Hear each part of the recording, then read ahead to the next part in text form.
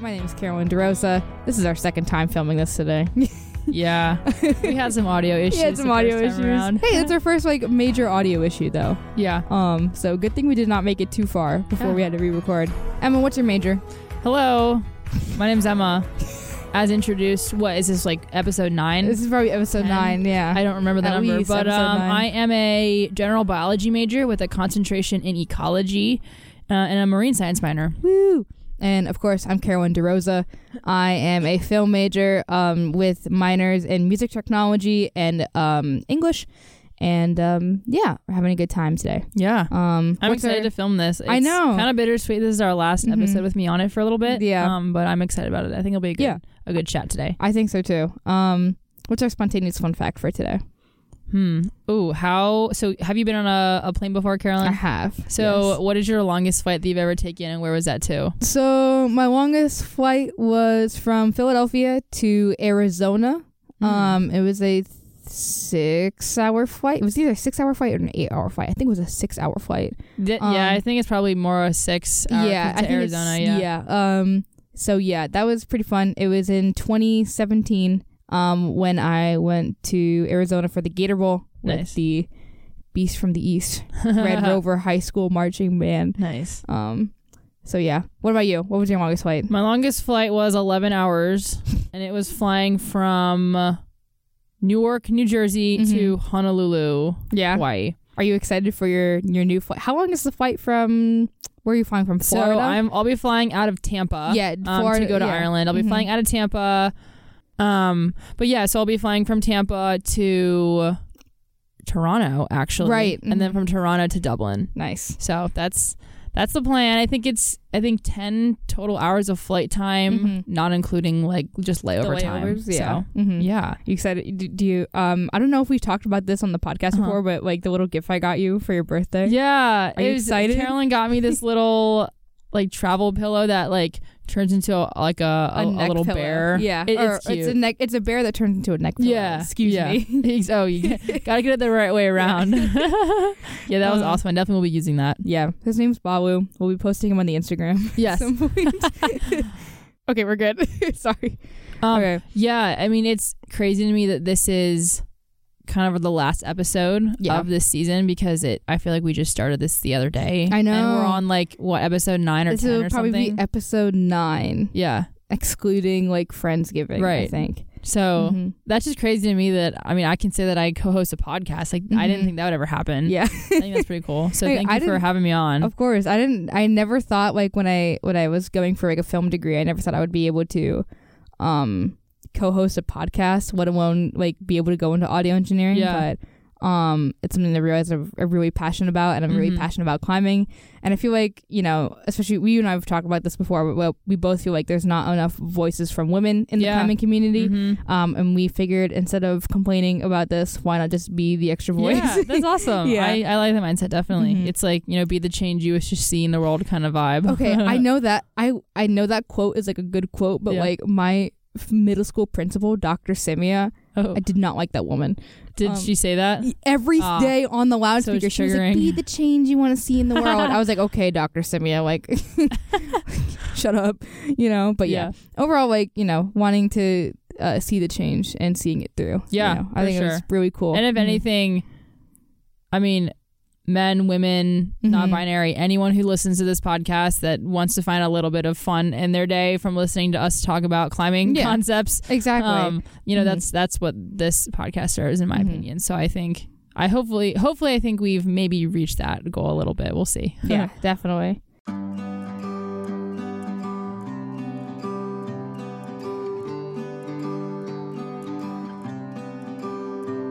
So, talking about our climbing news for the day. Emma, what do you got for us? Yeah, so I found a cool article from climbing.com about a lawsuit that's currently going on between the Utah government and the people who protect Bears Ears National Monument. Do you know anything about the Bears Ears National Monument issue that's been going on in the past couple of years? Not really, no. I mean, I've been following like the Keystone Pipeline stuff, but like definitely not the Bears Ears stuff, no. Yeah, I mean, it's similar in the sense that several organizations want to protect the land, but the government often doesn't want to because of the resources and the oil that's on the land that could be used for the U.S. Yeah.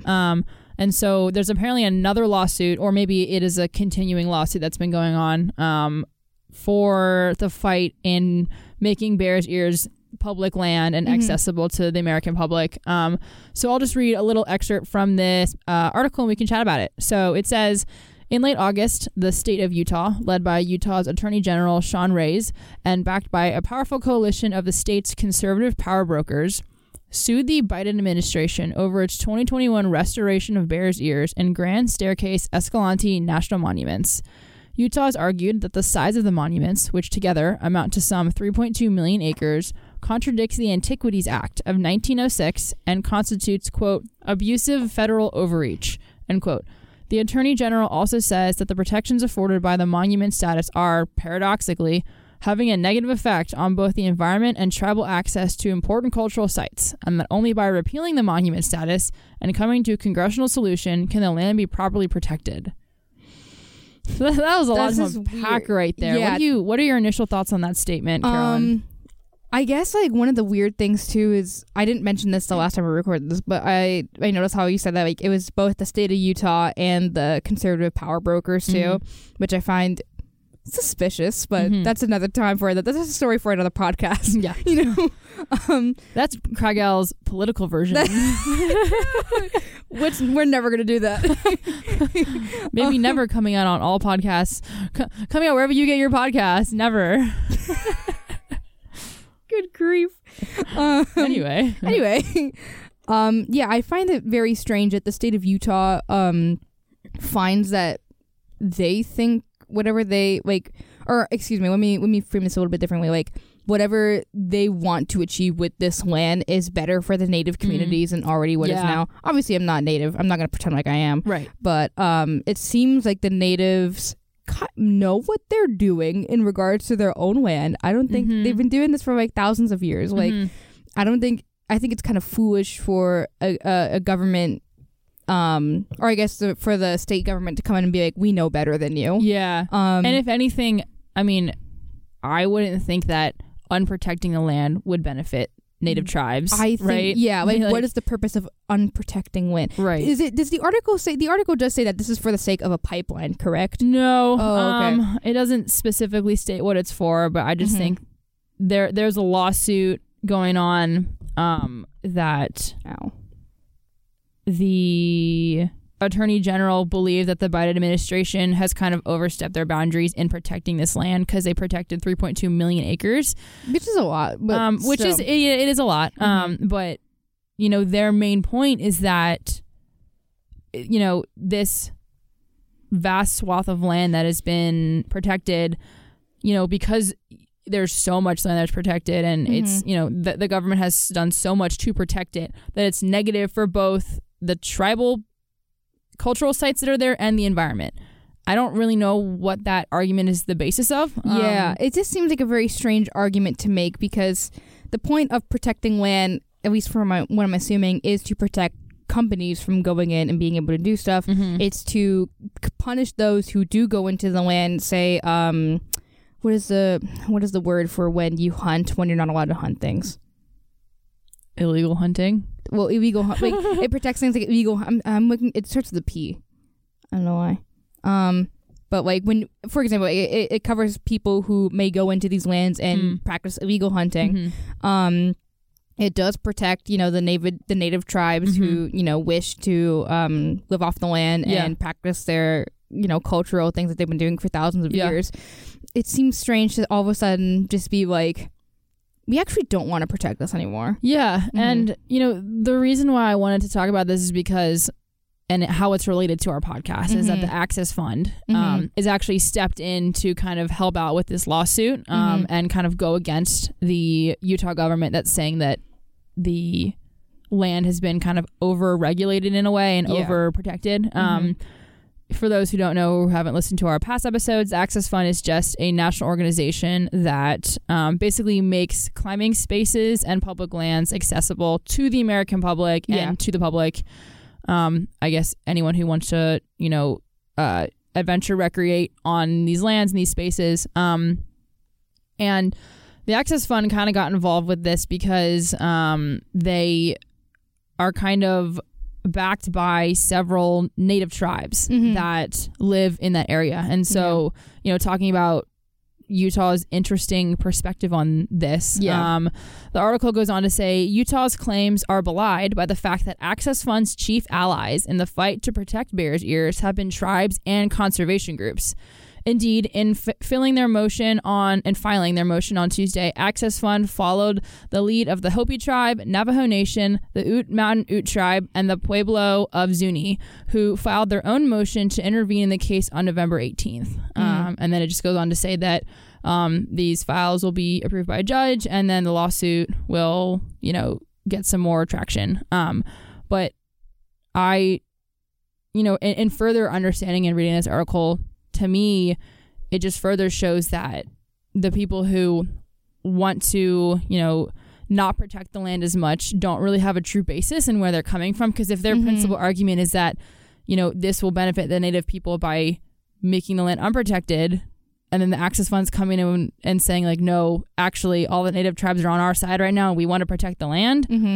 I don't know. It just seems a bit interesting to me. It seems like there's definitely a lot more going on behind the scenes in terms of the Utah government. Why would you suddenly want to make a land that's been historically protected for a while suddenly unprotected, especially with all of the things that happened with the loss of the Keystone Pipeline and all the other pipelines that have been kind of being scarred throughout or scarred throughout like the Midwest where a lot of these tribes have traditionally lived. It just seems weird that all of a sudden the state of Utah is like, oh no, government outreach or government overreach. No, exactly. Shut up. I think this piece of land I don't think was protected until the Biden administration kind of came around and did that, because I know for a while the Trump administration did want to use it for more pipelines and more oil drilling. And so I think with the Biden administration, in my opinion, I like the fact that this land is protected, right?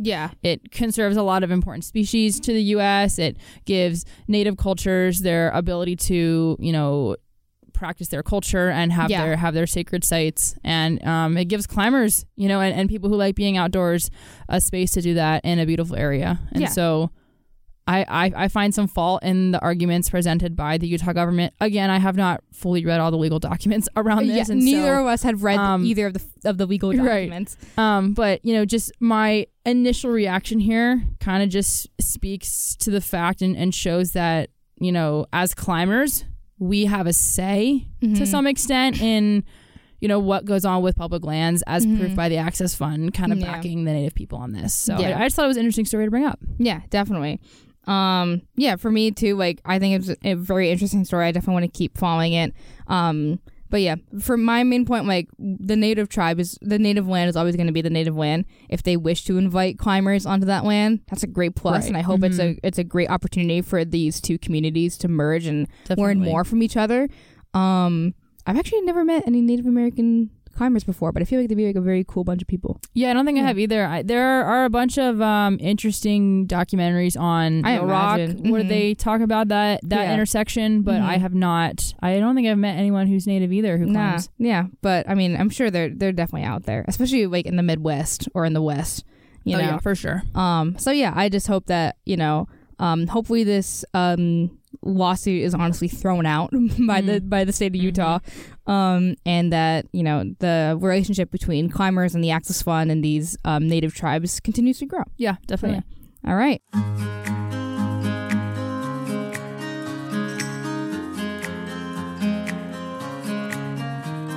So for our accident, we don't really have a true accident, but we do have a little story. Coming from Kevin Corrigan on climbing.com. Title of this article is Gym Mom Puts Kid in a 20-foot high timeout. 20-foot high timeout? 20-foot high timeout. Oh God, I'm ready. And then in the subtitle, you're gonna love this subtitle. Did you read this article when JJ? Fun fact: JJ sent us this article. I skimmed it, but I'm sure this will be a much more in-depth discussion of it today. Her son was still on the wall, suspended about 20 feet up. The only thing holding him up was a gree chained to the floor. Oh, we love our non-hands-free assisted braking devices holding somebody up. Oh yeah, all the time. It's my favorite thing to see when I work. I'm sure there wasn't. Yeah. Okay. Yeah. Well. Yeah. Yeah. Anyway, well, what does this article say, Carolyn? So, this is a story from a man named Brian Lockwood, who sent this via email to climbing.com. We've covered a lot of stories like this before, where climbing.com will accept kind of email stories or just like general like Facebook posts from people telling their stories about the crazy stuff that they've seen in climbing. It's a very fun read. And this is of Brian seeing obviously a mom put her kid in timeout, essentially. So the article reads, quote, "I saw a mother and her son climbing at the gym. They were speaking in another language, but it sounded like they were angry with each other. It seemed like the kid didn't want to climb and the mother was telling him to keep going. An hour later, I heard a staff member yelling at the mother, and she was sitting in a chair 50 feet from the wall. Her son was still on the wall, suspended about 20 feet up. The only thing holding him up was a gree-gree chained to the floor. Then in parentheses, the gym makes people belay off of gree-grees anchored to the floor if they haven't passed the belay test." End quote. What do you think about that? So this mother literally refused to let their child down because... I wouldn't say it's refused to let the child down. I mean, yeah, like the kid's up there 20 feet in the air. Correct. It sounds like general negligence. Number one, I think we kind of talked about a case similar to this where, people have, oh man, I'm trying to remember like all the accents, but I'm pretty sure we've talked about times where people have just like used gree-grees expecting them to be like work automatically. Right. Because remember, this kid is going up, but it doesn't mention anything about the mother saying any, like pulling in slack or anything. Mm-hmm. So what I imagine is that the kid is probably 20 feet in the air holding on with all of the slack beneath him. Because as we mentioned before, the gree-grees chained to the ground. Which is strange. Interesting to me about that. Normally you would anchor your harness to the floor. And then you would clip your gree-gree into your harness. Mm-hmm. Again, I don't know what this specific gym is doing. Mm-hmm. But my question is, if the mother was on belay. No, she wasn't. She was in a chair 50 feet from the wall. So then how did the kid get up there in the first place? I'm guessing maybe I'm not understanding the situation. I'm not really understanding the situation either. It just sounds like a weird, like one of those weird situations where it's like kind of similar to the story that we talked about last week with Macy, where it was like the kid somehow like got on the wall without the audible way. There's no rope in sight. So yeah, what it seems to have happened is that mom put kid on the Greek. Oh, I think I know. I think I'm putting the things together. So mom probably was on the gree-gree attached to the floor, right? Because the gree is attached to the floor, hook the gree-gree in through the harness, right? Belays the kid 20 feet up. Kid doesn't want to go anymore. Mm-hmm. She doesn't want to bring him down. She wants him to keep going. Mm-hmm. So she goes, when I'm guessing what she did is she went off belay and attached the gree-gree to the floor and was like, okay, you're not coming down. So my question is that process, like, did that not cross her mind at all that the kid was kind of like not even on belay 20 feet up in the air? I mean, I guess she would have thought that because the gree-gree is chained to the floor and the gree-gree is I'm saying this with quotation marks, an automatic locking device. That's not true. Yeah, it's assisted braking. It's assisted braking, which is not the same thing as a hands-free. Correct. Right? Yes. So even if you do use a gree-gree, your brake hand should never come off the brake strand. Correct. Yes. Which is like, I'm still a bit baffled by this because, I mean, as a parent, I wouldn't keep my child 20 feet in the air as a timeout. Like, I mean, again, I don't know what they were arguing about and I don't know the context of why the kid was left up there, but this definitely seems like a bit of an interesting dynamic going on. I mean, like, I've actually seen it a couple of times where parents will really try to encourage their kids to try new things and, overcome their fears. But I have seen times where it has crossed the line and we've had to be like, your child is screaming bloody murder on the wall. God. They need to come down. Yeah, I'm sure you have seen more interesting parent-child dynamics than I have just because you. I had work at the gym. I had to like rescue a girl. Oh dear. Not like a rescue a girl on the top wall, but she was bouldering, and she was like, there have been times where she went up on the audible way and was just like screaming for a couple minutes before she finally like let go and came down. But she was on the bouldering wall and she got like a couple feet up on this green route and like right before the top, she was like, and I was like, oh my God. Yeah. Okay. So I think I was in my normal clothes too at that point. I was in my, I'm like I climb in a bra sometimes. Yeah. I was climbing my bra and my jeans.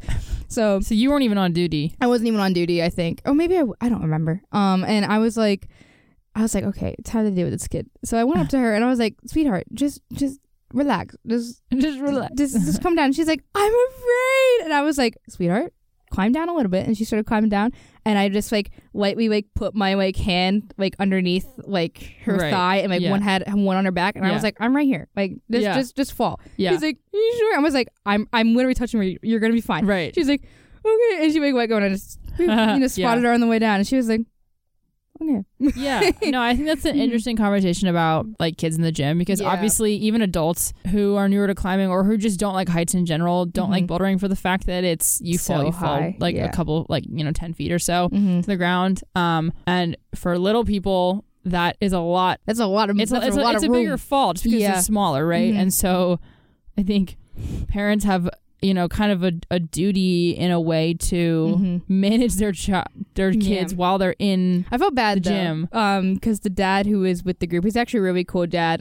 But he had like 4 kids with him that day, and one of them was a 2-year-old baby who would start also screaming. No, who would start screaming if he put her down for like 2 seconds. God. So he was trying to like get her down, but he was just like I could tell there's a lot going on. So I was like, we're just going through this right now. Yeah. But yeah, it's definitely interesting. Like I've definitely seen this dynamic where a lot of parents will encourage their kids, not even encourage to the point where it's like you will do this. It's like you will do this. Yeah. Did you have the situation yesterday where you were waiting for the no, okay. So yesterday I was waiting for an AutoBelay route. It was a route that I recommended. Yeah, that Carolyn recommended me too. And there was a kid who was trying to do the same route, and he was clipped in, and I think he did it about 3 times before I was like, 5. Hey, do you guys mind if I get the next route? If that's okay. So it was a lot. I was like, hello? And the dad was like, yeah, like I mean, it wasn't like oh yeah, sure, you can totally use it. My child's been working on this for 30 minutes, or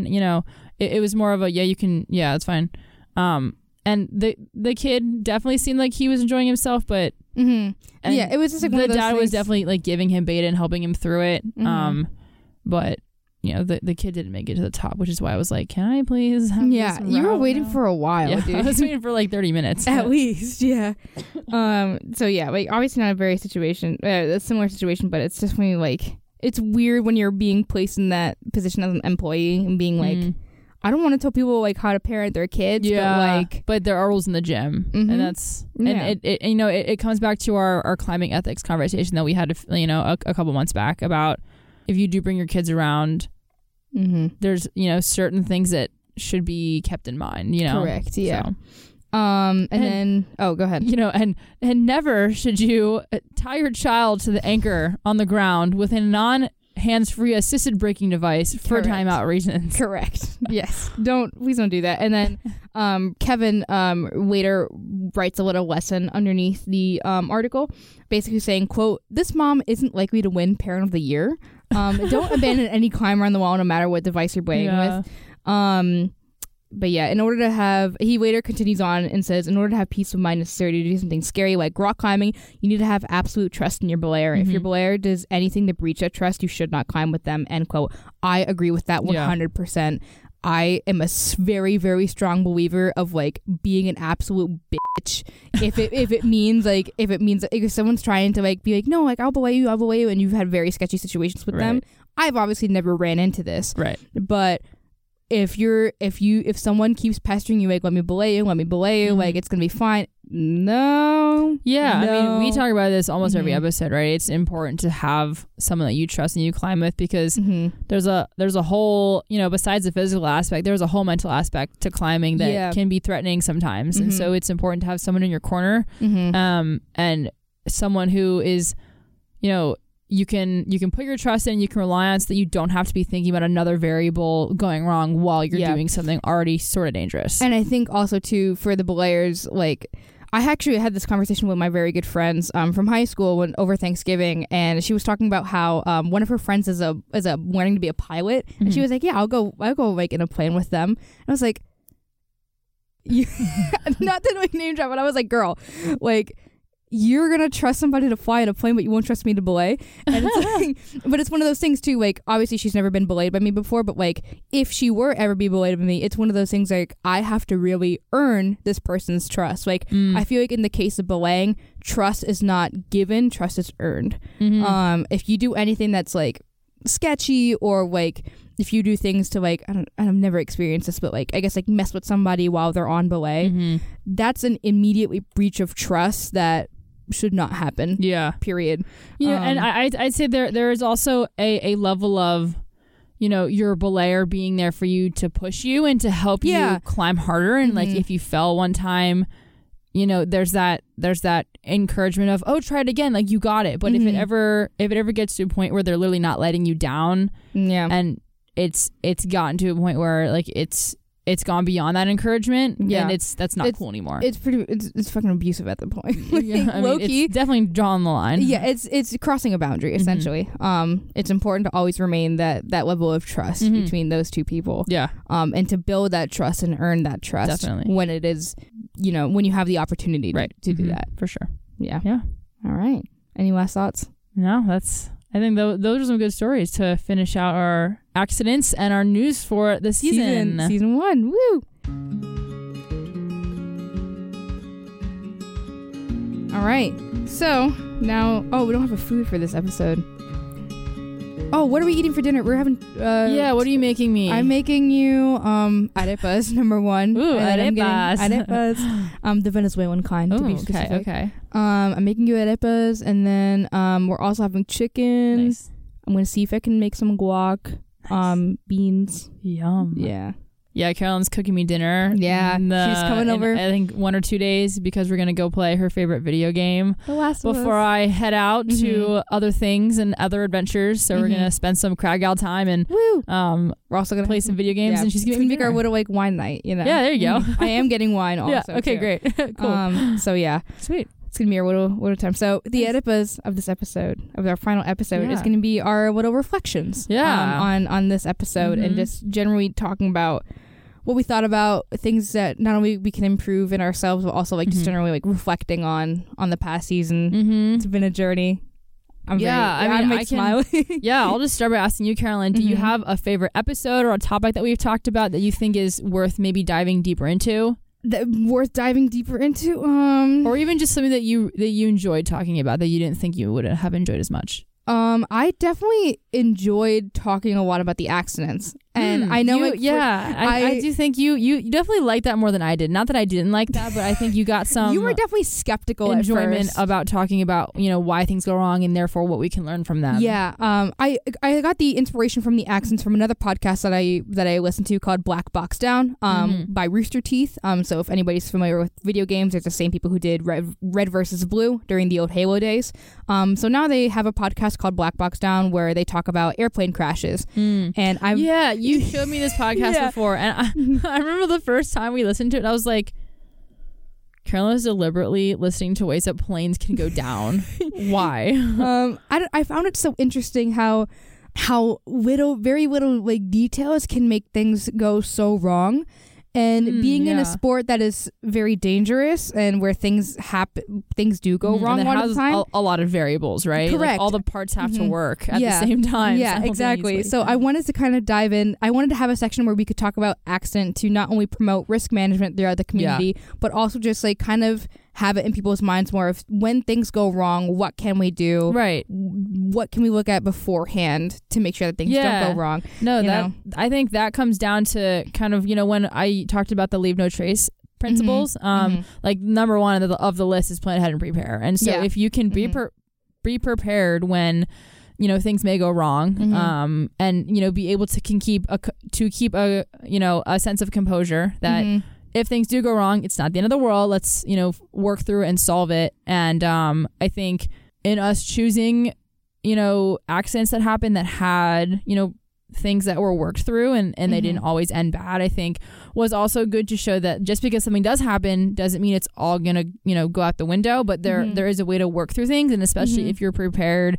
and you plan ahead, you can minimize those. Yeah, definitely. Oh man, I want to look up the quote that we had one episode. I think without a doubt my favorite accident to talk about was the one with Will Giles. I think I think his name's Will Gadd. I can pull that up right now because I do know what quote you're talking about. Yeah, the one where he was talking about he does this shit every day, and how it's not every day that you have an accident, but kind of minimizing the not like the sense of like idiocracy around it, because his accident was like, holy shit, that's really scary. He was a millimeter away from falling, like fully falling to his death, and we saw that in the thing. Yeah, in the Jimmy Chin's Edge of the Unknown. Yes, Edge of the Unknown. Yeah, here I have the quote that Will Gadd said. So he says, quote, "Shit happens. I've been climbing for 40 years, and every day I go out the door with the expectation that I could do something new and different. You can say it's stupid, but it's a human condition. We all make mistakes. You never set out on a climbing day to do some stupid shit and have an accident, but sometimes that's what happens. It doesn't matter how long you've been climbing or how good your systems are. We make mistakes.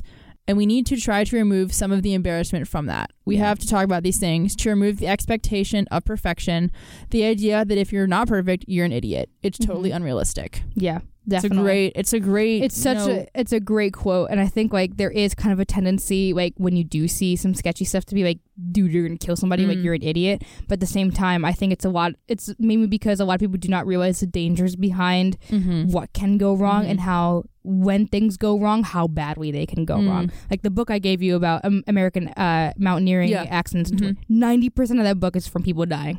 It's people dying. Like, like it's crazy. I think one of the stories that I actually like clipped where I wanted to look at later was an incident of where someone died, but it was such like a crazy like thing that you would never expect. It was someone who was super experienced, making like a very little mistake, died. So yeah, just kind of opening the door to be able to talk about accidents. Yeah, is really cool, and I like keeping it real. Right, it can all be fun and games until it's not. And I think understanding that balance and not being scared of that balance, is also important. Awesome. What about you? What did you enjoy like talking about the most? So or something I really liked all of our conversations about indoor versus outdoor. Oh yeah, and I liked it for two reasons. I liked it because I think both of us brought a different perspective to that conversation. But at the same time, I think I realized more so than I did before that just because you do one thing doesn't mean you can't do the other thing. Yeah. Or you can't get into the other thing, right? And that's especially true for indoor climbers getting into the outdoor spaces, and then outdoor climbers being able to teach those indoor climbers, or even just coming into the gym and learning those gym ethics. I've just really liked to explore that relationship and what each group can, help the other in learning. I thought that was just some great discussions that we had, and I always looked forward to those. Yeah, definitely. I agree with that. I guess that leads into our next question. I guess like what thing have you learned the most from this season? Yeah. So, and going back to what I like talking about most, something that I really learned about climbing in general, and then I'll talk about just what I learned about, from doing the podcast in general, but those conversations that we've had have really showed me why a strong community is important when teaching skills and when passing information from one person to another, because if you don't have a strong community, people are going to get into things incorrectly and they're going to do things wrong, and then our accidents happen, right? Yeah. We've talked about that. And so I think, having an open, accepting, and friendly community, which is what the climbing community has proven to be for me at least, allows for people to learn and to grow in the best way possible. And I think we certainly have that community here. Yeah. I've definitely learned a lot from people have said like come this time of year. I'm sorry to interrupt, but like people around this time of year come from all over the country because they're visiting family, right? And one of our members yesterday, I won't say who, but she knows who this is. She knows what I'm talking about. Like, she comes from San Diego. And like she said that she never really had as strong of a climbing community in San Diego. Like, obviously the community was big in San Diego, but there was nothing like as strong as what we have here. And she was like, I think I found like my new home. That's really great. Like, yeah. You know, it's really interesting and very exciting to see the little community that we have here being so strong and very supportive of one another and very encouraging. And yeah, I think it's great. Yeah, I mean, and like I said, if anything I've learned, it's just that community aspect is important. And if that's not within climbing, like finding your village is crucial in having success in your life. And that, you know, that takes time. It doesn't, you know, you don't walk into somewhere and you have best friends for life immediately, right? It takes work and it takes effort to cultivate those relationships and those friendships. Yeah, definitely. But if anything, this podcast has helped me reflect on the community here and how lucky we are to be able to kind of spearhead the club team, and you know, the people who are on the team are just some really great people, and I feel grateful in that. Yeah, so I'm very grateful for them as well. Yeah, but just I know you love film and media and hosting a podcast. So specifically, what about this is the first podcast I've ever. Well, I've co-hosted one podcast before this, but I was pretty similar to you, where someone invited me on. Okay, and I was like, hi. Right. Exactly. You know? Yeah. I mean, I guess my question for you is, what is it about the podcast medium that you like talking about climbing, right? Like you could have chosen a ton of other aspects in order to, you know, have more of a female voice in climbing, but why did you choose the podcast? I chose it for two reasons. One, because I felt the podcast medium would be a little bit easier on my end. I know filming for me historically has been actually kind of difficult. I don't know why, but I have imposter syndrome, I guess, from filming. And I always have felt like in my films that nothing I did could ever be very adequate.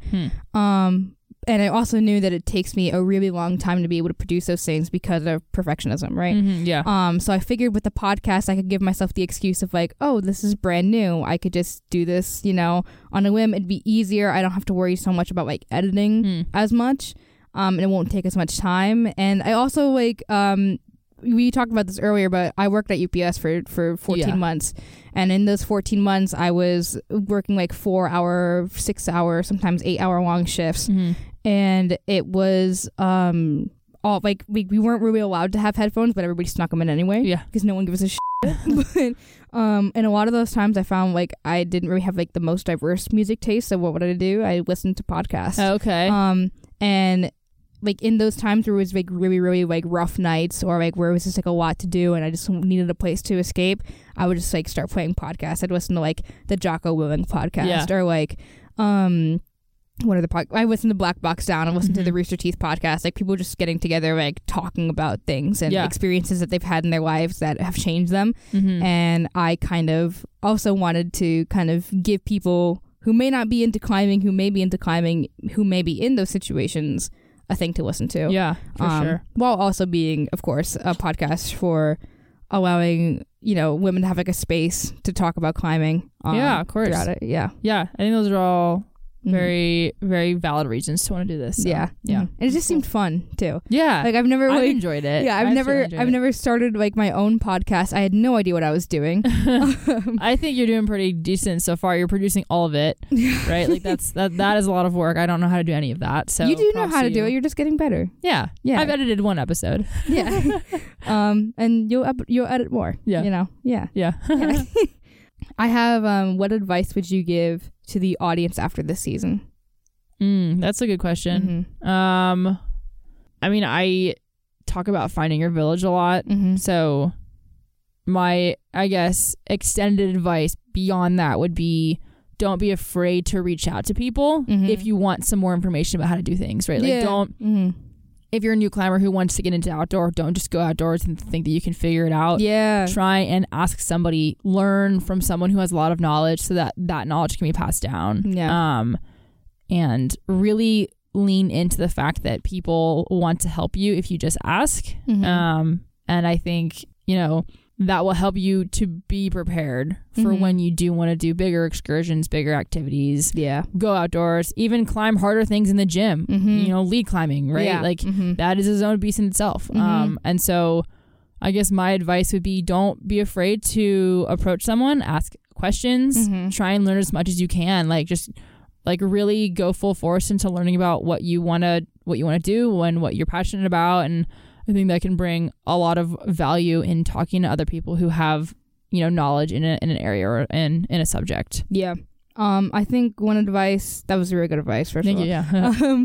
I think one piece of advice that I would give was just kind of focusing on persistence. So like kind of a little bit different than yours. Like I think a lot of people sometimes they come into the gym, or no, newcomers, they come into the gym and they're like, oh, like I don't know like how consistent I want to be. Sometimes like especially new people will come in like 7 days a week. Yeah. But especially a lot of the older crowd who comes in and they're brand new and they're like, I can only do this like 1 day a week. Yeah.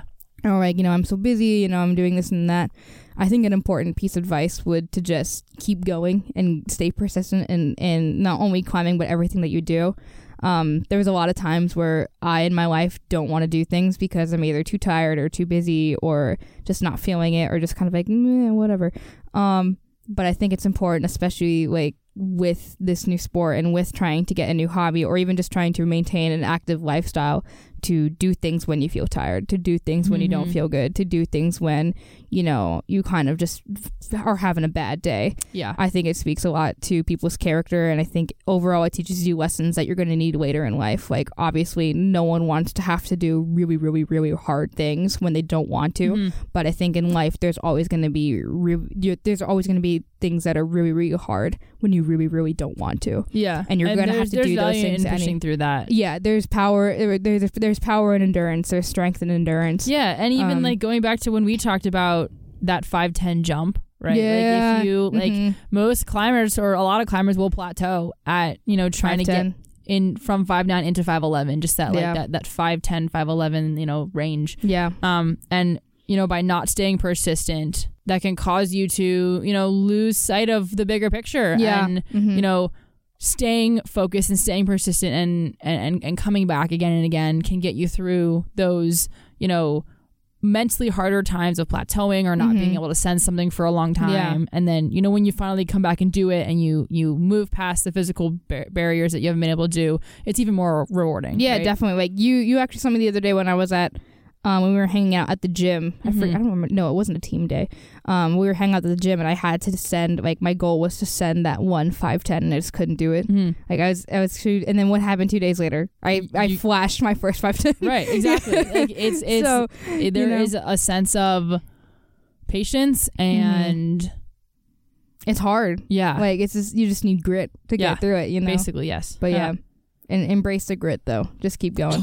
So yeah, that would be my advice, is to keep persistent, keep going, even when things are hard. And then I guess like merging this into yours, like when those times are hard, like ask for help, ask for peer, ask for like, hey, how do I improve my finger strength, or how do I improve my flexibility, to those climbers who look a little bit scary in the gym.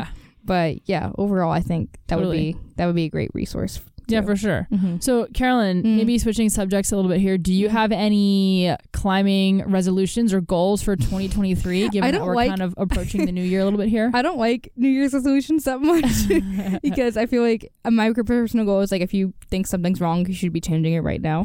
That's interesting perspective. Yeah. I'm not or maybe just things that you're looking forward to happening in your climbing life. I know. I told you these goals a while ago, I think, but my goal last year was to be able to climb a V3 by the end of this year. Yeah. And then climb a 5'10" by the end of this year. Those have already been accomplished. Nice. That's great. After I accomplished the 5'10", I was like, okay, I want to be able to flash 5'10". Yeah. After by the end of the year. So that happened. Yeah. And then now I think the goal is to get into the by the end of next year, I want to be able to comfortably climb a 5'11" and start looking at projecting 5'12s. Yeah. And then my goal for next year is also to be able to flash a WEED 5'10". Okay, that's a good goal. Yeah, I like those. Yeah, and then I was gonna say for bouldering too. Yeah, for bouldering, I'd probably just for next year, I think I want to climb a V5. I think that'd be really cool. That's awesome. I think those are some great goals. And I think you're definitely getting to the point where you're kind of coming out over the top of the 5'10" jump. I don't know, bro. And so there's hopefully going to be some exponential growth coming up for you soon, which will be very exciting. Hopefully, yeah. What about you? What are your climbing goals? Yeah, so given that I will be living in another country for half of the year, I guess my overall goal would be to try and explore Irish climbing as much as possible. Okay. There are apparently pretty fun crags out there in Ireland. They're not as well developed as in the US just because there's less climbing and there's less climbers. And I don't think Access Fund exists out there. Either exists out there or does any work out there. I'm not sure. It's probably just like the mountaineering club. Like that's probably, or like the Alpine Club. Those are probably the things that like are protecting. I'm sure they have some, organizations out there. But I think overall, in terms of like not even grade specific, I would just want to explore European climbing and British climbing and Irish climbing and all that's out there. But in terms of grades and just thinking about where I want my technical ability to progress, I've been dabbling a little bit here and there with some 13s. Little bit. I'm very excited. If you come back and if you've climbed some white tag in the gym, I'm gonna start crying and sobbing of just pure happiness. So I will preface this by saying 13s are certainly my upper limit. I have not gotten to the top of a 13, but I will spend enough time on climbs where I can get most of the way up before I just am bored and want to try something else. And I can connect enough of the moves in very choppy motions, right? And so I don't think I'll be flashing 13s anytime soon, but that'd be pretty cool. We can make a little short film about that. A little thunder film about that. I'm flashing 13s. I think just by the end of 2023, I would like to be able to either comfortably project or comfortably get up 13s. Gotcha. And I'm currently projecting 12s, and so I can get up 12s, and I just have not been able to do it in one push. I've certainly not flashed a 12. That's not happening yet. Nor have I been able to do a 12 in one push without falling at least once. And so I think my primary goal is to start doing the 12s enough that I can, get used to technique and get used to type of holds so that I won't be falling at all. And then that maybe will lend to some 13 fun. Yeah. We'll see. I don't know. Those are just some maybe, down the road goals. And is that for top rope or is that for lead? Definitely for top rope. Yeah. I feel like I should like lead more than I do. You seem like you're built for leading. Like, really? You get up there and you just have like this like very calm attitude and you're just like and very analytical, like whenever I lead belay for you and you just kind of like go for it. I mean, I think that lends to my personality just a little bit, but I think I like top roping more than lead just because of the fact that I can really push my physical boundary and I don't like doing that on lead. Yeah, neither do I. And so, I guess just another goal in that sense would just be like lead climb more. Yeah, honestly, and just get more comfortable with that. Yeah, that's one of my goals too. I definitely want to start doing fall training at some point. For sure. Yeah. I don't want to. It's funny because I'm like, I really want to lead. And then all of a sudden we have this competition coming up in January 29th where it's boulder and lead and the same day. I'll be waving from across the ocean. Good luck with that one. That's fine. I'm going to need the waves at that point. But I guess those are our resolutions. Yeah. I think I just in general just stay excited about climbing. Like this world has brought me so much joy, and I think especially getting to explore it in another lens by being an American in Ireland, I think will be interesting. And I really look forward to having conversations with Irish climbers about what their grading scale is like, how they climb, what gear do they use, like are there any like European brands that are popular over there that aren't over here, and vice versa. Like I highly doubt that they have Butora shoes over there, or maybe they do. I could be wrong, right? Like that's something that I'll find out. So that endeavor in learning just more about other ways that people climb, I'm excited about. Yeah, definitely. So I guess this doesn't really apply to you as much, but is there anything about next season that you're really excited about? I'm excited to listen to what you and Macy come up with. And to share with my Irish friends. We were talking about this earlier, but like you need to establish a little hub in Ireland, and we'll call it Ireland. One little section of Ireland and then State College will be the most popular. That's all we need, because think about like how often Irish people like travel outside of Ireland. Like we can't really do it here in the States. Like obviously we'll travel outside of our state, right? But like think about how often like they go to like, I'm going to like Paris for the weekend. That sounds so bougie. I'm so sorry to everybody listening. Ireland, I'd say isn't it part of the EU? European countries can do that, but like Ireland is an island in itself, so you can take a ferry. Like it seems a little bit like it seems more accessible than us. Like for example, having to go to Canada or like Mexico, right, or like any other country. Yeah. I mean, there's this saying that's like, what, like 200 years over here seems like a long time, but over there 200 miles seems like a long time. Yeah, a long distance, just because like you drive like 50 feet to your right and you're like in Germany or you know what I mean. Like, I mean, that's how it works. Like, you know. So yeah, I'm definitely excited to see like all of the Irish climbers that you meet and like seeing like our little hub on RSS. Like, this is the Art Distributing platform, just like grow. Yeah, you know? I'm really excited for that. I know for me personally, I'm also really excited for the bond that me and Macy are about to have throughout this. Yeah. That'll be cool to see you guys. Definitely. Yeah. I'm excited. Generally, just we have a lot of interviews planned for next that's season. So fun. I already have the contacts amazing starting to line up, so that's cool. It's definitely it's really exciting. We have no dates planned out yet, but it's the exciting. ideas are there, which is the cool. ideas are there, that people are open to talk. That's awesome. So very cool. Yeah, I'm definitely looking forward to supporting you guys from a distance and hearing all the fun things that you come up with before I come back. Yeah, definitely. So it'll be fun. It'll be fun. Totally. Awesome. All right. Do you have anything else that you want to talk about, or like do you have any like last parting message, I guess? Yeah. I just keep on climbing to everyone who's listening. Like, that's we are doing this podcast because we love climbing, and at the root of everything that we do is that is it. Like, just stay in love with the sport. Yeah.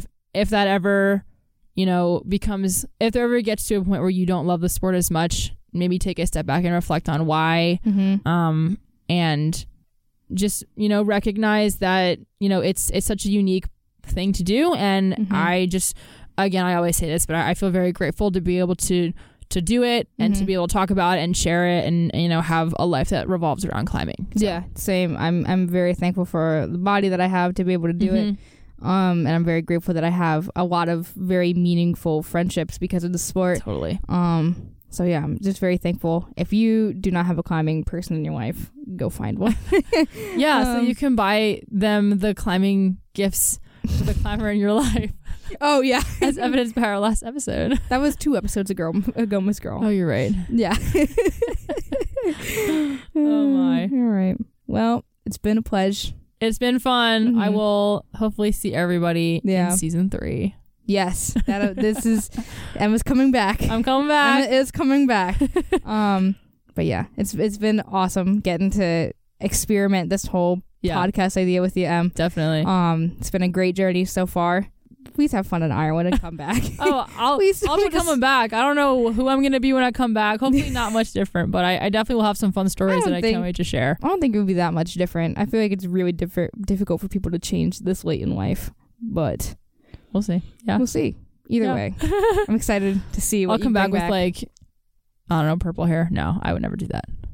I don't think I'd ever come back with colored hair. Have you ever thought about coloring your hair? No, not an unnatural color. I thought about dyeing mine red, but that was when I was like really short. I think you could pull that off. Like a dark, like a maroon, cherry wine red. I really think you could pull that off. I think I could too, but like I think it's it's the commitment. It's like getting a tattoo. It's like, do I want to do this? No, or I not? can do a tattoo. I just have commitment issues with everything else. That's so funny. Yeah. All right. Well. Alrighty. Well, for the last time for a bit. Yeah. Keep on climbing. Do you want to do the outro? Oh, do you know how to do the outro? Well, you do the outro because you always do that very well, and then I'll just say my little tagline that I like. Okay, fine. All right. So for today's episode, thank you guys so much for watching. We talked for listening. We talked about the issues with the state of Utah coming in to try to unprotect the Bears Ears land, which was kind of crazy, but we'll be sure to keep an eye on that as time goes on. We talked about a climbing incident, I guess today's episode was, where a mom casually left her son on... Casually is the key word there. Casually left her son 20 feet up in the air with only a gree to protect him. We talked about, and then we just basically did a little reflection on our time during this episode. What we hope for next season, what we hope for next year, what lessons we learned, what things we did. So yeah, overall, Emma, thank you so much for being my co-host for season 1. Yeah, thanks for bringing me on. I've loved it. It's been fun. Anytime. And then we're excited to see y'all next year. Obviously throughout the we have a very strict, like, during Thanksgiving we don't film any podcasts. During Christmas we don't film any podcasts. During the summer we will not be filming any podcasts. That's just our schedule. We believe that we should have time with our families and time to just actually take a break and not have to worry about anything. So hopefully we'll be able to see y'all a lot next year. With 2023 with me and Macy Grove for my season 3 co-host podcast. Otherwise though, Emma will be back for season 2. Macy will be my season 2 co-host podcast, and then Emma will be back for season 3. So yeah. All right. See you later. Keep on climbing. Keep on climbing, guys. Happy New Year.